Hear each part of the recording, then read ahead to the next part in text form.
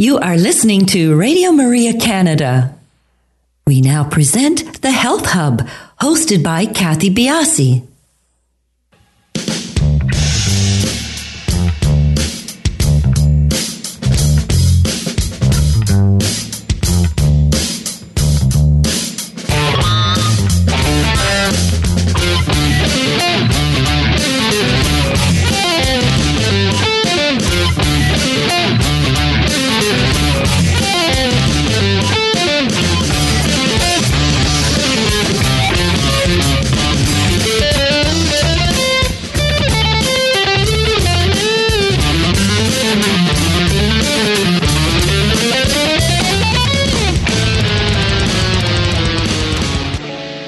Good morning, everybody, and welcome to the Health Hub. My name is Kathy Biasi, and along with our producer, Alex Diaz, welcome to the show this morning. Good morning, Alex. Alex is all thumbs up. He was just rushing off the phone. How are you this morning, Alex? Oh, and there's some... all right, thank you.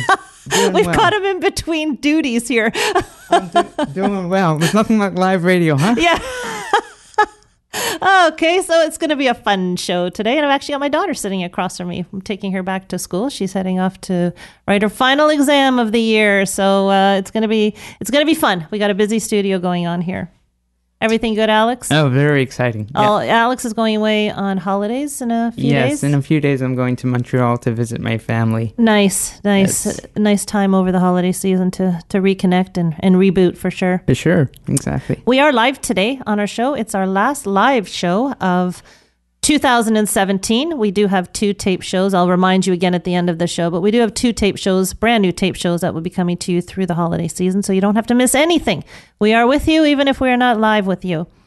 Now, I wanted to talk to you about, in our sort of foodie segment, or my tips for you, about the upcoming holiday season. And there's no question that overindulging at this time of year is almost a given.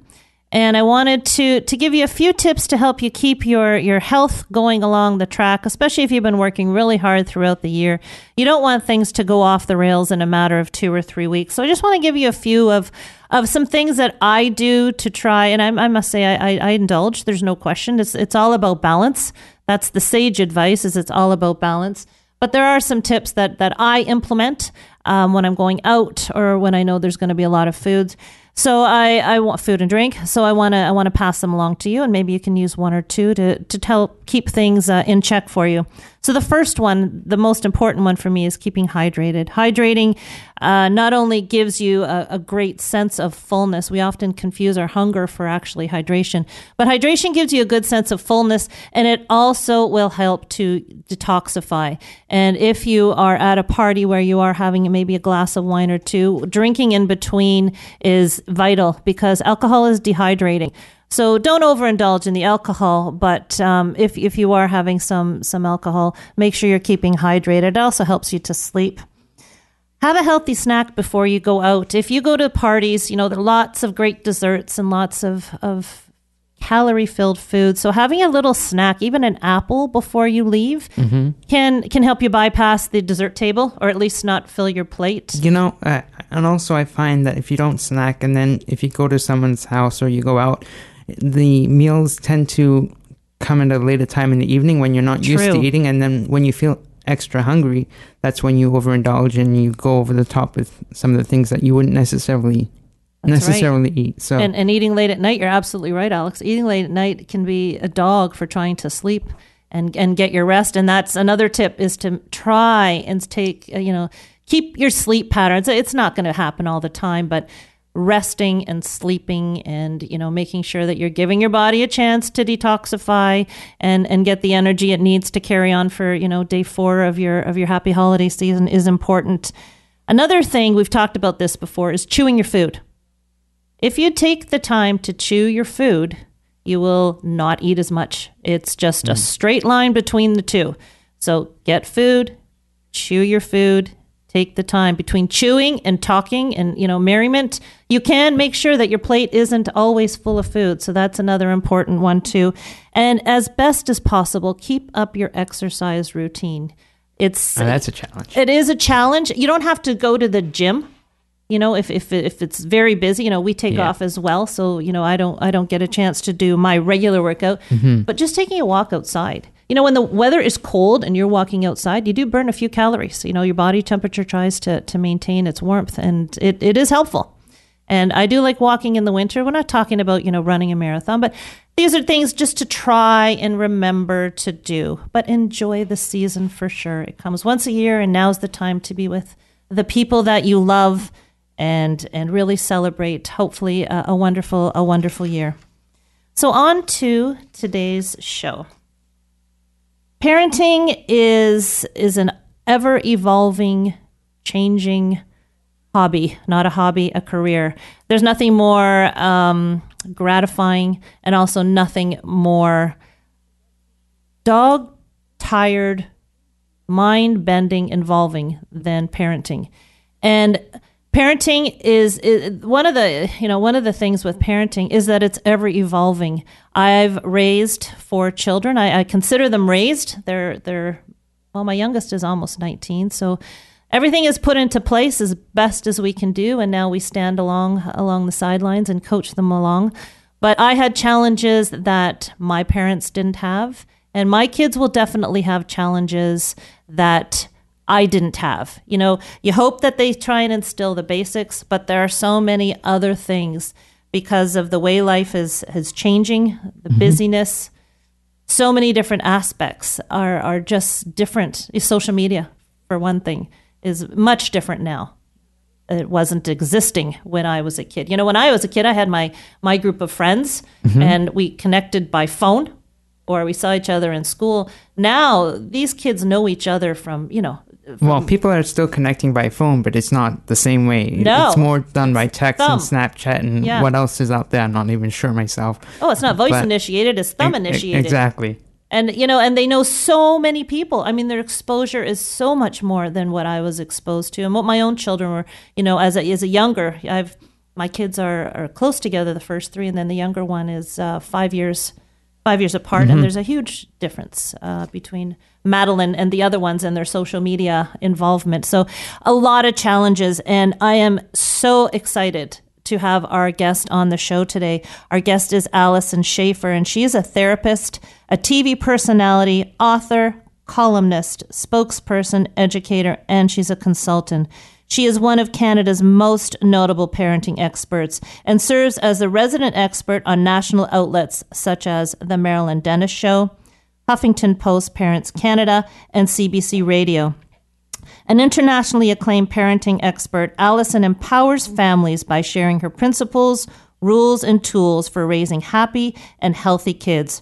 Her style is fast, witty, warm, and encouraging. And I know this for a fact. I've talked to Allison briefly, and she is so engaging, so warm. You feel like you've been friends with her for forever. You're going to love her.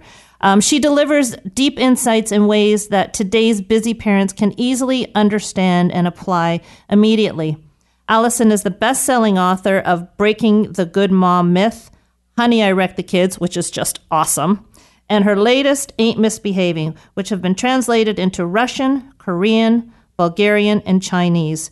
She is an international speaker, including the inaugural TEDx Kids in Brussels. Do stay tuned. We are going to have a fantastic show. We will be back with Allison right after our break.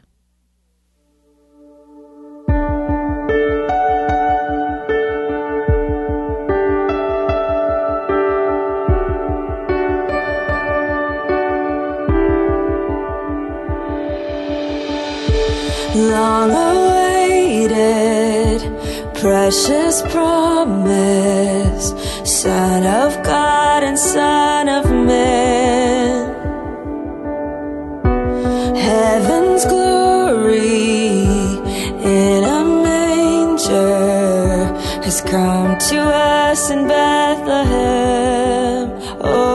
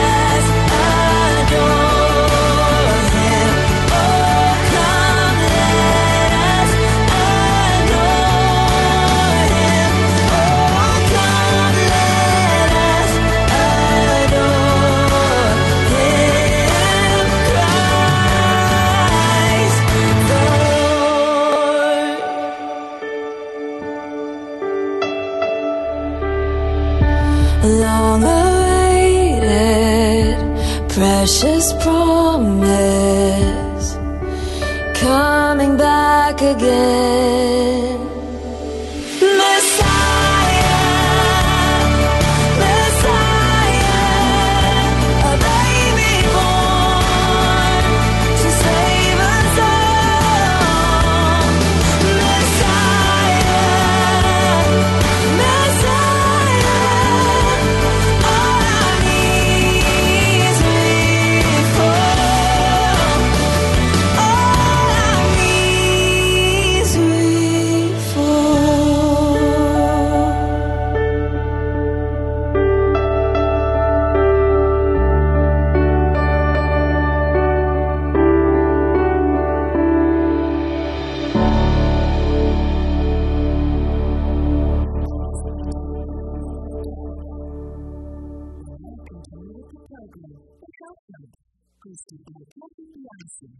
Welcome back, everybody. We are live today. You can call in if you'd like to speak with Allison, 416-245-1534.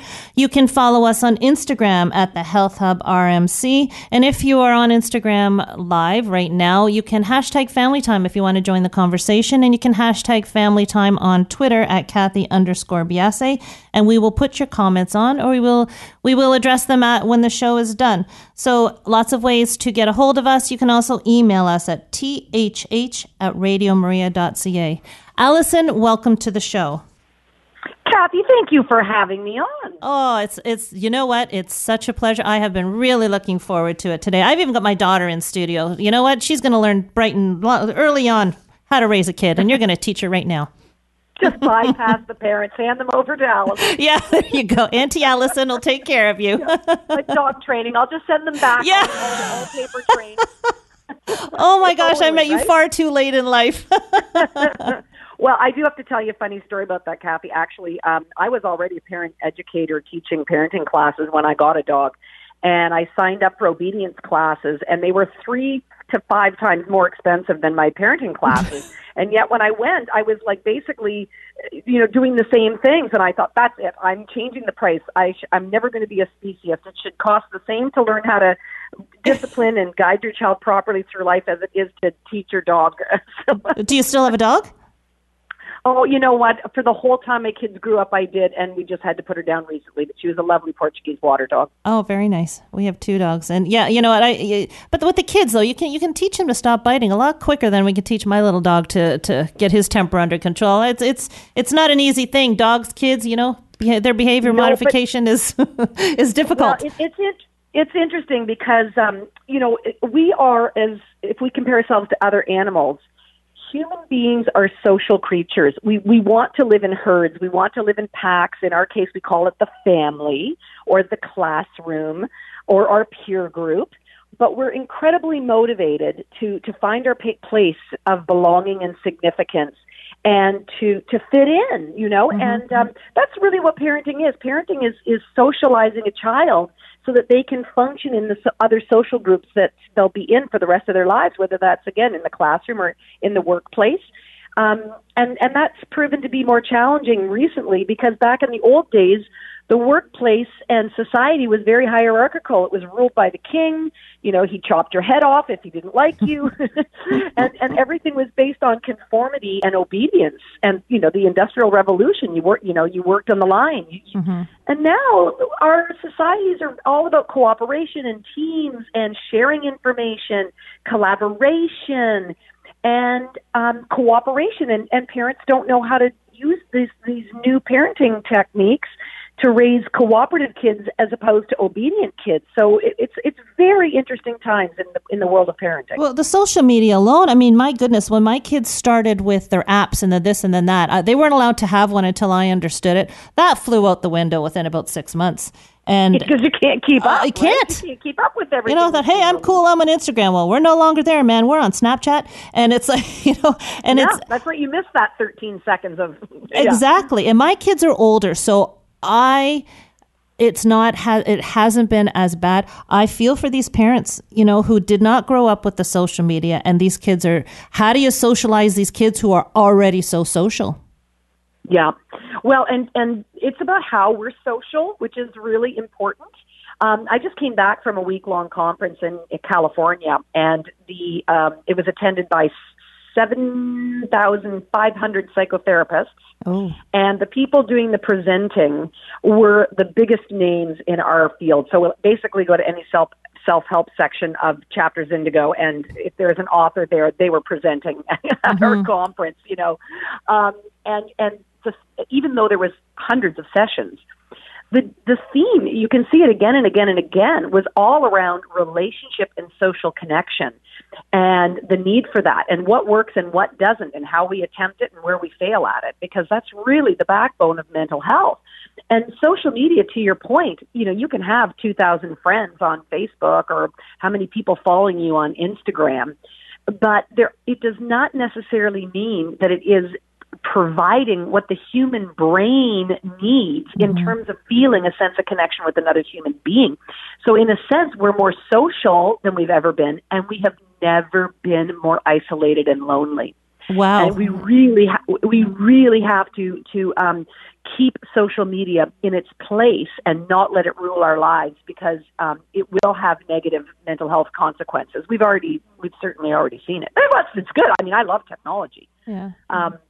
But if it becomes a replacement for in-face, person-to-person connection, that our bodies change when we're in connection with other people. Think about this. Maybe your daughters that have been in college and university can attest to this. Girls start sharing a dorm room together and they start menstruating on the same cycle.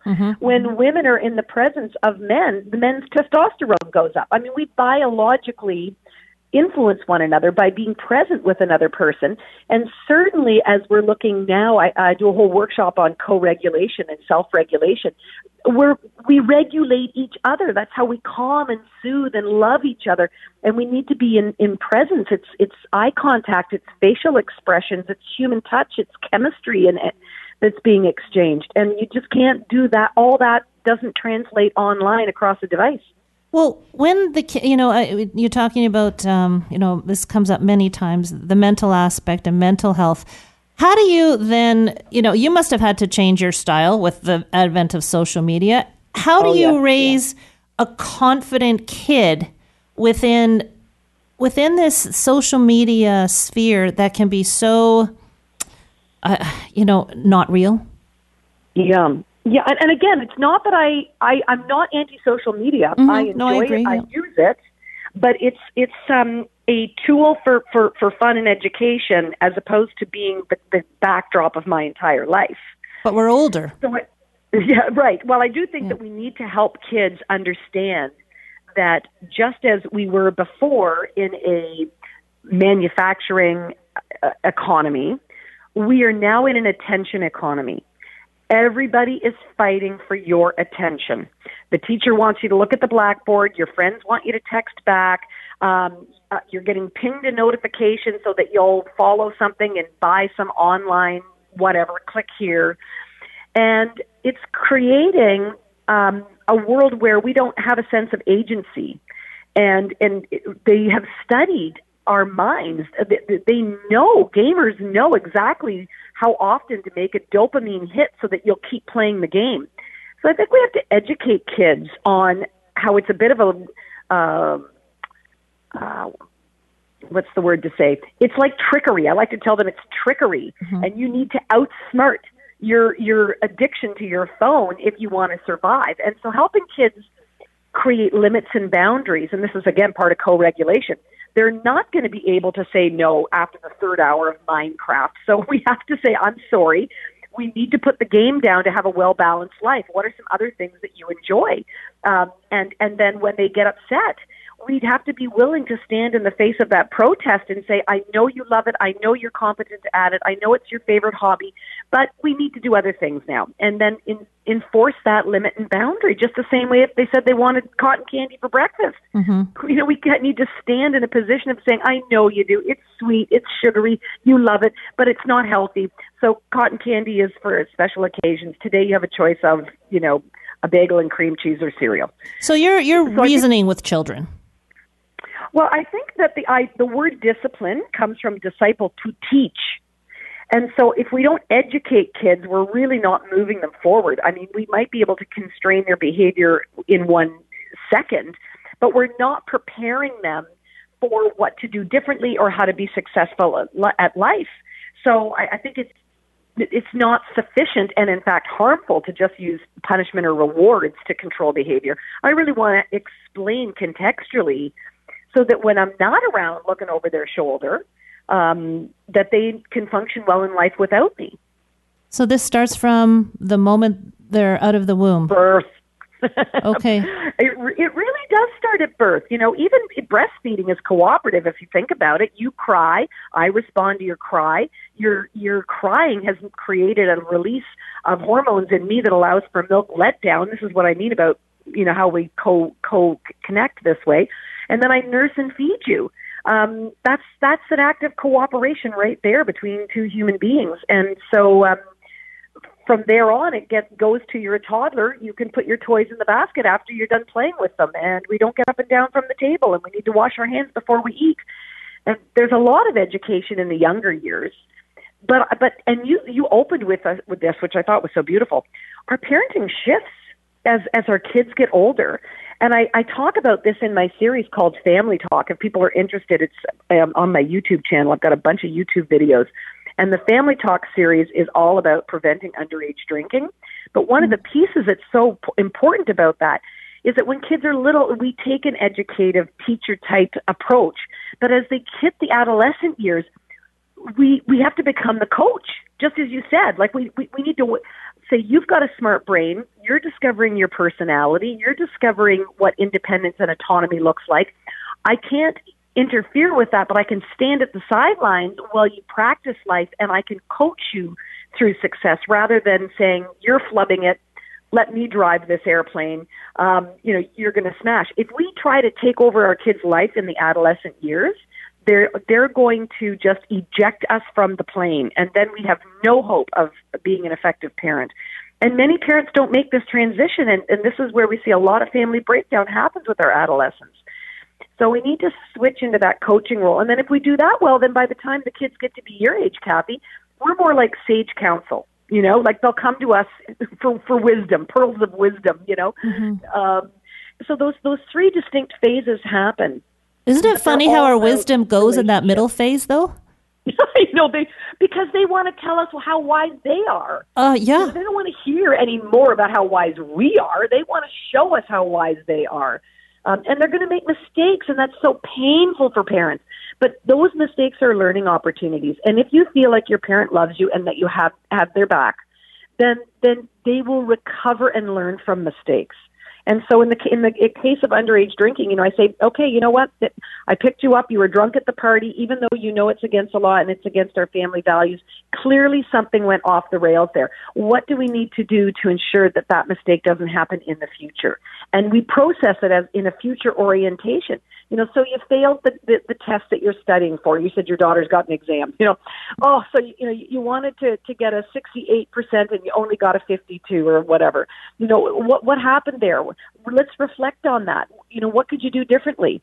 And it might be, I didn't give myself enough time to study, or I gave too much time and attention to course material that wasn't on the test. I have to figure out how to study more balanced. Whatever it might be, it's that opportunity to do self-reflection and make a plan for the future. And you can do that if you're in a good relationship with your parent. But if you're afraid that they're going to yell at you or they're going to take away your laptop, your social media, then you've got a kid who's going to lie about their marks or going to deceive you or they're going to try to duck around the house rules. And that's a far worse outcome. But what happens when, things that are out of, it's probably the same thing you're going to tell me, but, they get into the wrong group of friends. I mean, I think parents sometimes react because they're frightened. Oh, I think fear is a big motivator for almost every bad choice, whether it's a parent or a child. We're really motivated by fear. And I think what ends up happening is it sort of backfires on us because we're fearful they're going to fall to the wrong crowd. So then we forbid them or, try to control them. And then they rebel against that control, and they're more likely to spite us and say, I'm going to doubly hang around with these people. Mm-hmm. They're the only ones who understand me, and I'm going to prove to my parents that they can't make choices like that for me. And instead, so now they're triply entrenched in this friend group. Instead, what I want to do is reflect back to them. I've been noticing that since you've been hanging out with these guys, you come home kind of agitated. What kind of qualities are you looking for in a good friend? You seem to have a lot of drama when you text with this group of girls. It always seems to lead to tears and lack of sleep and frustration for you. What kind of qualities do you look for in your friendships that, could, and who else has those qualities? If we make a mistake in that relationship, I don't know how it all goes. I can only look at my own family dynamic, but it would definitely be more me with my kids having a harder, having a break in a relationship. Sort of a lot of the punishment and discipline has shifted onto to me, and that's just the way I guess my husband was brought up and I was. But is it repairable, Allison, if you make some huge parenting mistakes, especially in those middle years? Yes. I tell parents that the wonderful thing about being a human being is our adaptability and our ability to change. And how we recover from mistakes is really what's important. What an incredible thing to be able to model that to our children, to be able to say, you know what? I'm just a humble human being. I'm not perfect. I make mistakes. I have my baggage from my childhood. But I recognize now that things could have gone differently, that things could be better. But just be kind to me. I'm trying to be kind to myself because I don't always do it right. I can be reactive. But you're the most important thing to me. So I really want to do a do-over, or I really want to make a better try, or help me understand so that I can be more empathetic about why this is important to you. And if I can't get it, then let's go to a counselor and sit down together, because this is the most important thing to me, how we get on. I think that's a beautiful thing to show a child. Mm-hmm. I agree. We have to take a break, Allison, for a couple of minutes. But when we come back, something that I really want to talk about, because I think it's so prevalent with young families, is that lack of family time. So we're going to take a couple of minutes and we're going to come back and maybe we can jump into that topic. So we'll be right back on the Health Hub with Allison Schaefer. God rest ye merry gentlemen, let nothing you dismay. Remember Christ our Savior was born on Christmas Day to save us all from Satan's power when we were gone astray. Oh, tidings of comfort and joy, comfort and joy. Oh, tidings of comfort and joy. Dun, dun, dun.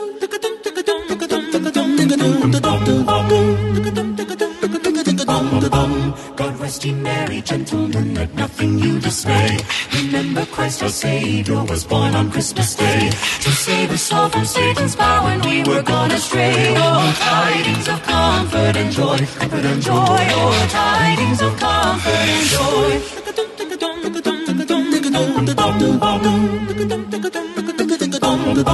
In Bethlehem in Israel, this blessed babe was born, and laid within a manger upon this blessed morn. The witch's mother Mary did nothing take in scorn. Oh, tidings of comfort and joy, comfort and joy. Oh, tidings of comfort and joy.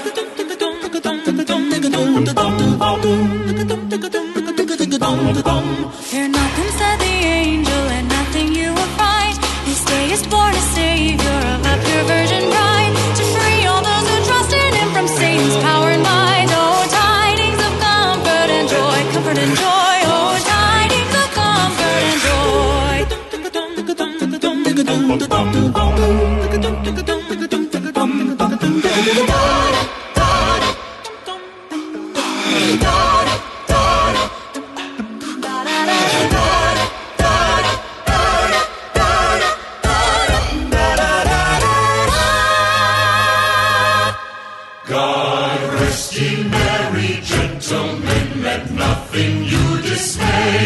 Remember Christ our Savior was born on Christmas Day to save us all from Satan's power when we were gone astray. Oh, tidings of comfort and joy, comfort and joy. Oh, tidings of comfort and joy.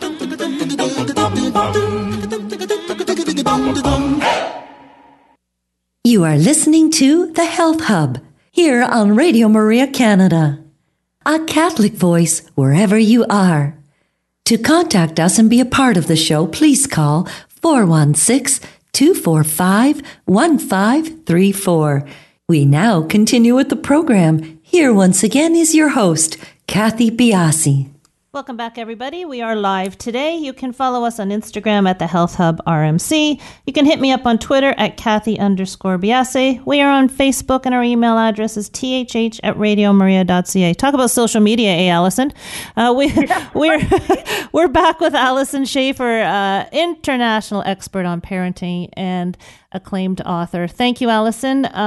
Let's jump into family time. I know we don't have enough family time, and I imagine it's just getting worse and worse as generations move on.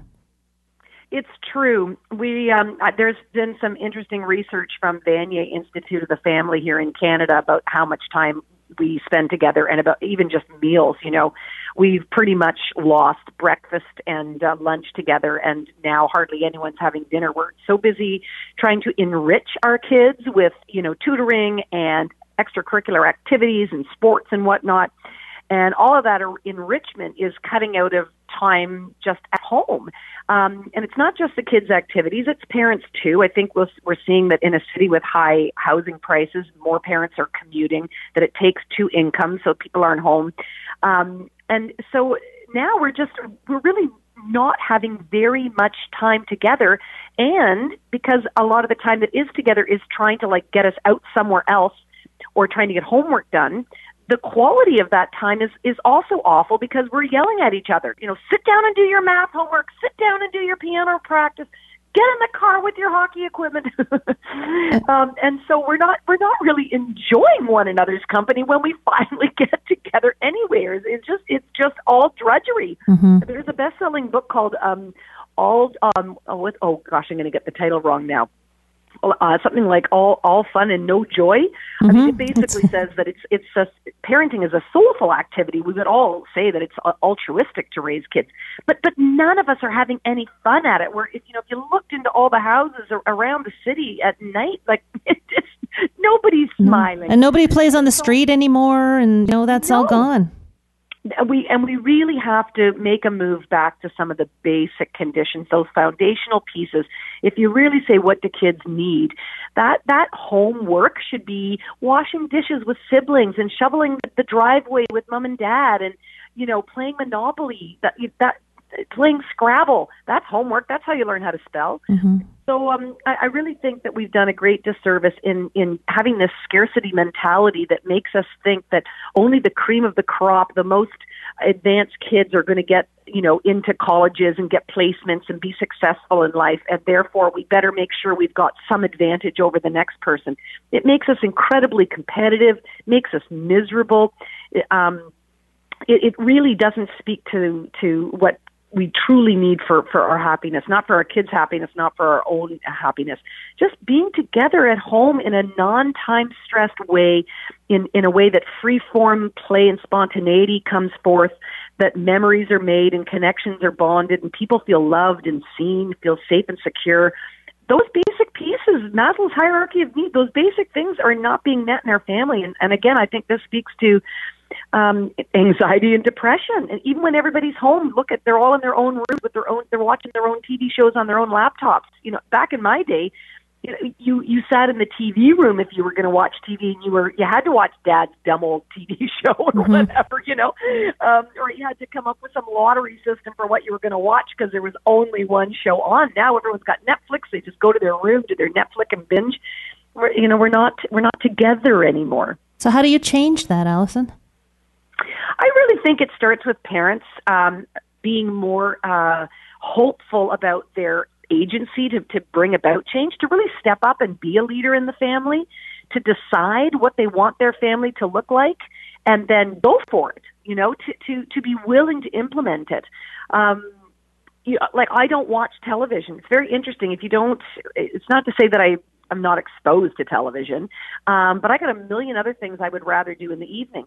And I think parents would be very surprised if they went first and said, hey, you know what, does anybody want to play Scrabble? Does anyone want to help me out? I'm working on a jigsaw puzzle. You put a jigsaw puzzle out and you watch how many people get attracted to coming over and putting a few puzzle pieces in. I think we need to start, sit down and start playing double solitaire and just jump in and see who you attract. Invite them. Say, I miss you. I'm having a great time. It's funny, we went to visit my niece in Ottawa a few weekends ago, and she was so excited to take us out to this social club.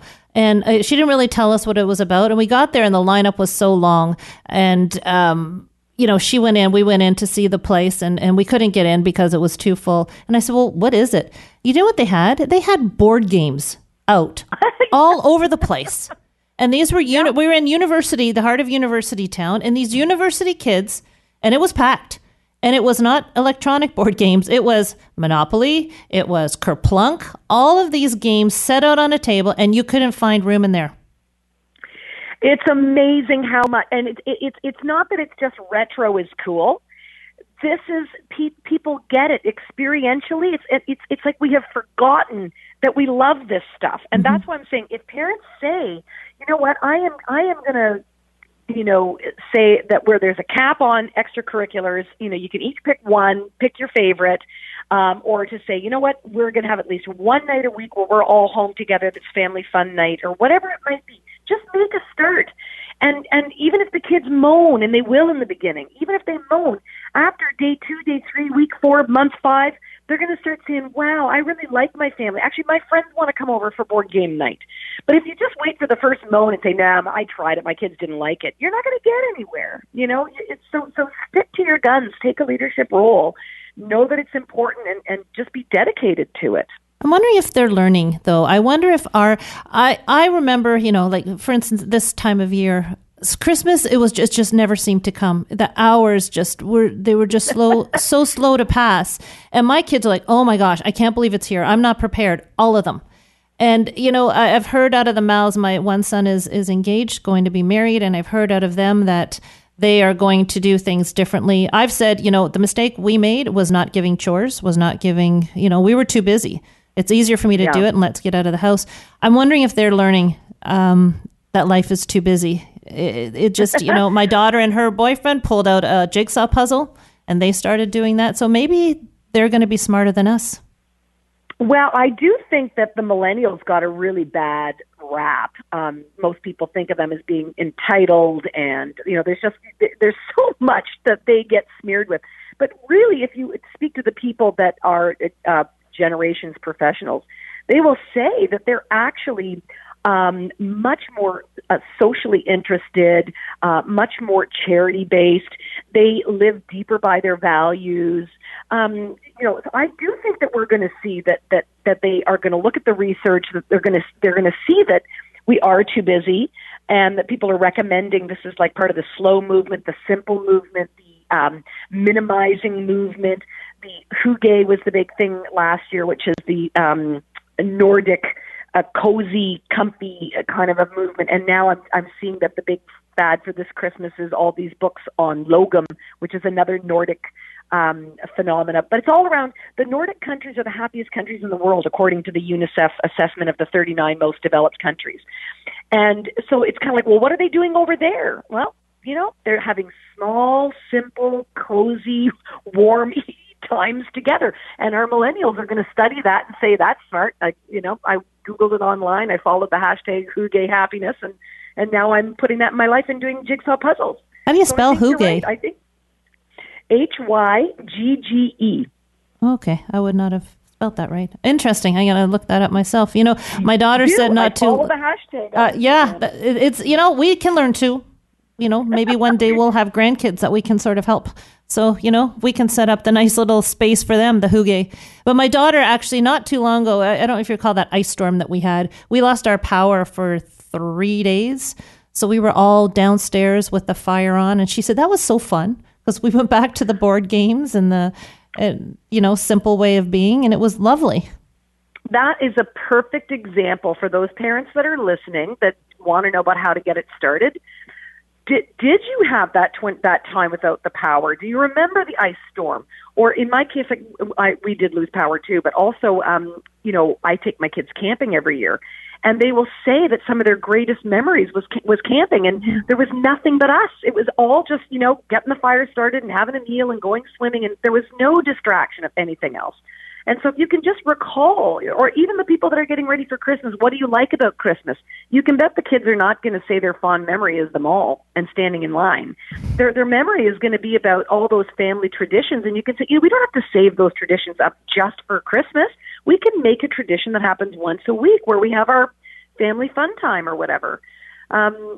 So kids thrive on tradition, and we need to add more of those to our family life together, for sure. I agree. What is the most common, not complaint, but challenge that you find parents have? Is it one of these things, when people come to see you, is it the family time? Is it the stress? Or what are parents struggling with the most right now?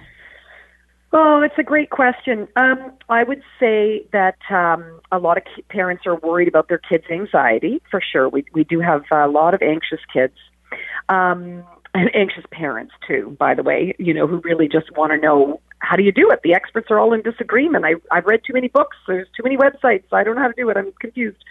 So I think there's anxiety is a big issue. But I would say the other one is really about power struggles. When we don't get along with our kids and it turns into a fight, and that looks different at different ages, but it still comes down to a power struggle. So whether you have a young child who is a toddler who refuses to eat and he is a picky eater, or won't brush his teeth, or refuses to get in the car when it's time to go to daycare, or whether that is an older child who is refusing to practice their lessons, or refusing to just this week I had refusing to look after their hygiene. That's a good classic one. Won't brush their hair, won't shower. Or a teenager that's talking back and rolling and being nippy and rude to their parent. These are all forms of protest, rebellion, and an uprising of power. And this comes down to how we kind of opened the show, Kathy, where, we have, for most of the history of North American Western society, we have raised our kids in a slave tyrant style of relating to one another.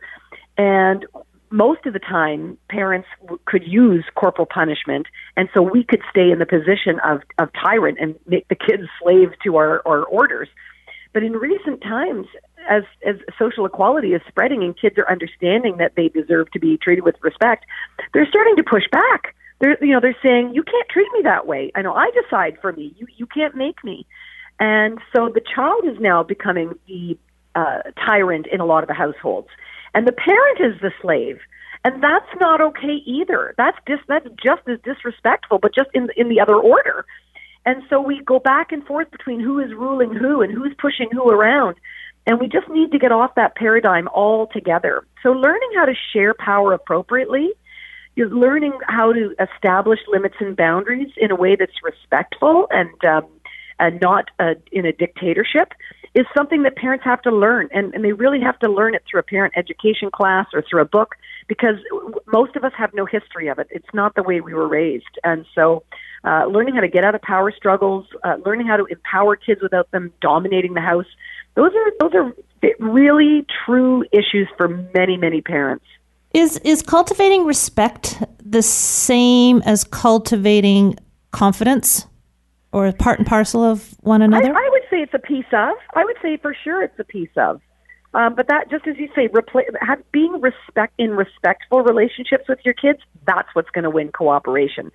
And if you're in a respectful relationship with the adults, the leaders of the family, and the messages that you're getting is that you're competent, and we care about you enough to listen to your input and listen to your opinions, and you can help us have some say in some of the deciding of how the family operates. Not all the say, but some say, age appropriate say. Then you've got a kid who says, hey, you know what, I'm valued and I'm lovable and I'm important to people, and what I have to contribute is needed and respected. That's going to give you a kid who's confident. Are we too involved with our, this back and forth communication? There's that helicopter parent title. And is this back and forth communication causing us to be too involved? Are we expecting too much from our kids? Where do we as parents learn to draw the line between having them too involved in what the family dynamic is and not having them too involved? It's a great question. I would definitely say that we've erred on the side of being hypervigilant and infantilizing our kids, treating them as if they're incapable, rescuing them for fear that they're going to have some psychic injury if they struggle against, simple things like, being put in a class where they don't like the teacher or their best friend isn't sitting in the desk beside them, and we call the school and say, this, my child doesn't like their desk assignment, move them. This is over-involvement. This is rescuing kids and clearing the path of life for them. And it's not helpful. It's not helpful to be over enmeshed, we call it in psychobabble, to be enmeshed with our kids like that. That's really serving our need. That's our need to control, or our need to be validated, or our need to have involvement and find love and importance through our role as a parent to an unhealthy degree. So where is that line? It's a hard thing to just give a definition because every dynamic is sort of different. But I do look at, what is the parent's intention? What's their motivation? What are they trying to accomplish? And it's often self-serving rather than really for the child. So I say to parents, we have to look at the job of parenting as developing our kids' skills in an age-appropriate, developmentally appropriate way so that they can not only become autonomous and run their own life, but to be, like I said, not autonomous such that they're so individualistic that they always have to get their own way, but how to function in a way that allows them to be in healthy relationships with friends and lovers and in the workplace. So to be interdependent with one another, that's being a team player. So I would ask the parent, for example, whose job is it to eat healthily? Well, it's a parent's job to buy healthy food, model healthy eating, put healthy food on the table at the right time. But it's a child's job. Once they can pick up a fork and spoon and cut their own pork chop, it's their job to get the food into themselves. So I might go through a decision tree like that. What have you taught them? What do they know? What skills do they have? Now it's time for you to hand off that responsibility and let them struggle with it and let them make some mistakes and help them recover from those mistakes. But if you don't hand over the responsibility, you're stunting their growth rather than helping their growth. Can this be part of the big, big puzzle of stress that these children just don't know how to function once they're beyond the family nest? That is a big part of it. That anxiety is, there's a part that's genetic, but there's certainly a part that's learned.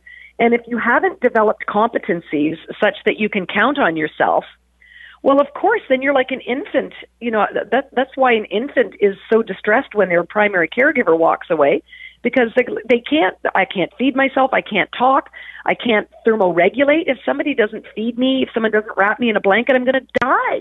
Of course I'm going to scream out when I see my parent leaving. But as you get older, you realize, I can put my own coat on. My nursery school teacher can bring me my snack at snack time. I'll manage. I'm okay. I can count on me. And those feelings of confidence can be a protective factor from anxiety. Now, anxiety is certainly more complicated than that, but building confidence to prevent against those temporary anxieties sure will go a long way for sure. Now, I just had somebody give me a question here, so it's a little bit left of center, but it's kind of relevant to the times. What do you think of sleeping patterns, especially through the holidays? Is it important to keep kids regulated? We're not talking older kids, obviously, but younger kids. Yeah. Important to keep them regulated, or, let them live and let live during the holiday season? Well, I think a parent will quickly discover that if you change the sleeping patterns too greatly, what you'll end up getting is a tired child who then falls apart emotionally. They can't emotionally regulate as well when they're tired, and neither can we. We'll be more quick to temper and more likely to yell, and they'll be more likely to not be cooperative and have temper tantrums or whatever they might do. So each age is a little bit different, and each kid's temperament is a little bit different about how much they can be off cycle. So your child best. But I do believe to be able to say, the cousins are coming. They're not going to leave until 10 o'clock. I think we can, forego your regular bedtime tonight. But after 2 days or 3 days of being away, I might say, you know what? We probably need to go home and have a couple of days of regular bedtimes, regular nap times to get us back into cycle so that the whole holiday isn't just one cry fest. So another place you can negotiate. Yes, and I think with little kids, the closer you keep to your family routines, the more successful you're going to enjoy your holidays. True enough. Family fun for everybody.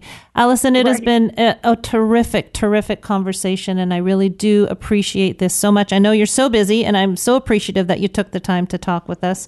We could go on forever and ever. You're so engaging and so knowledgeable, and I could just take you aside and talk myself to you.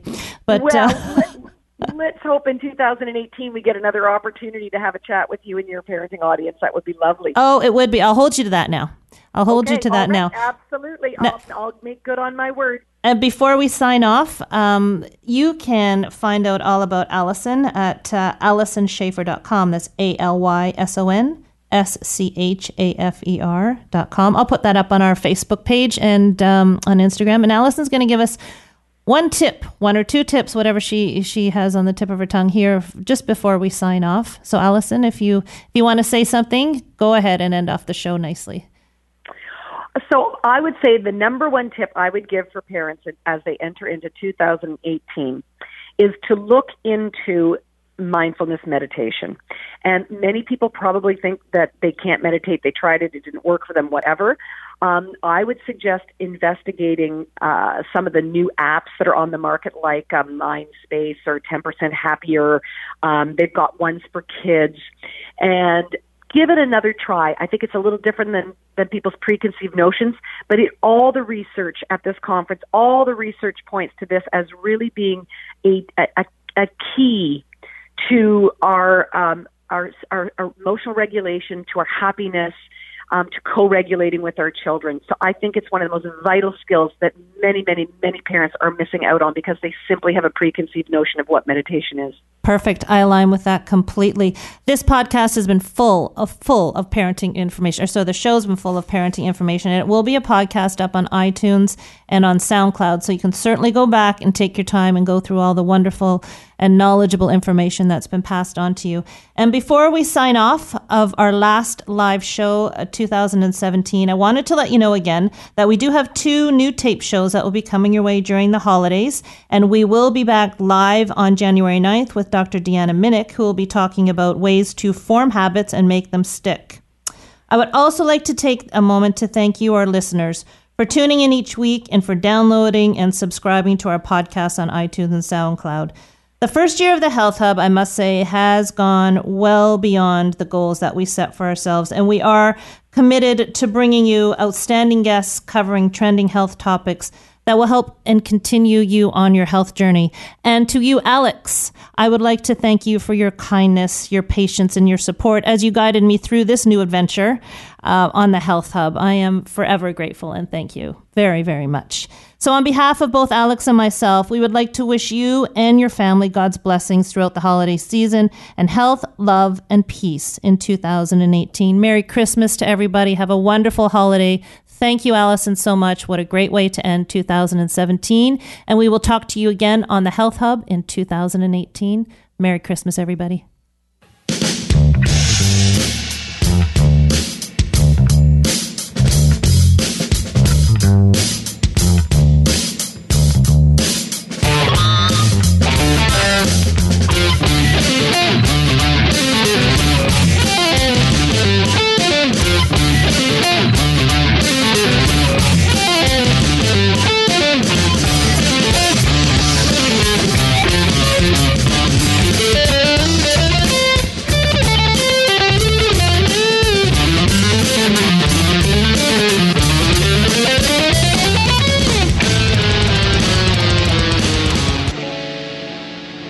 You have been listening to The Health Hub, hosted by Kathy Biasi, here on Radio Maria Canada.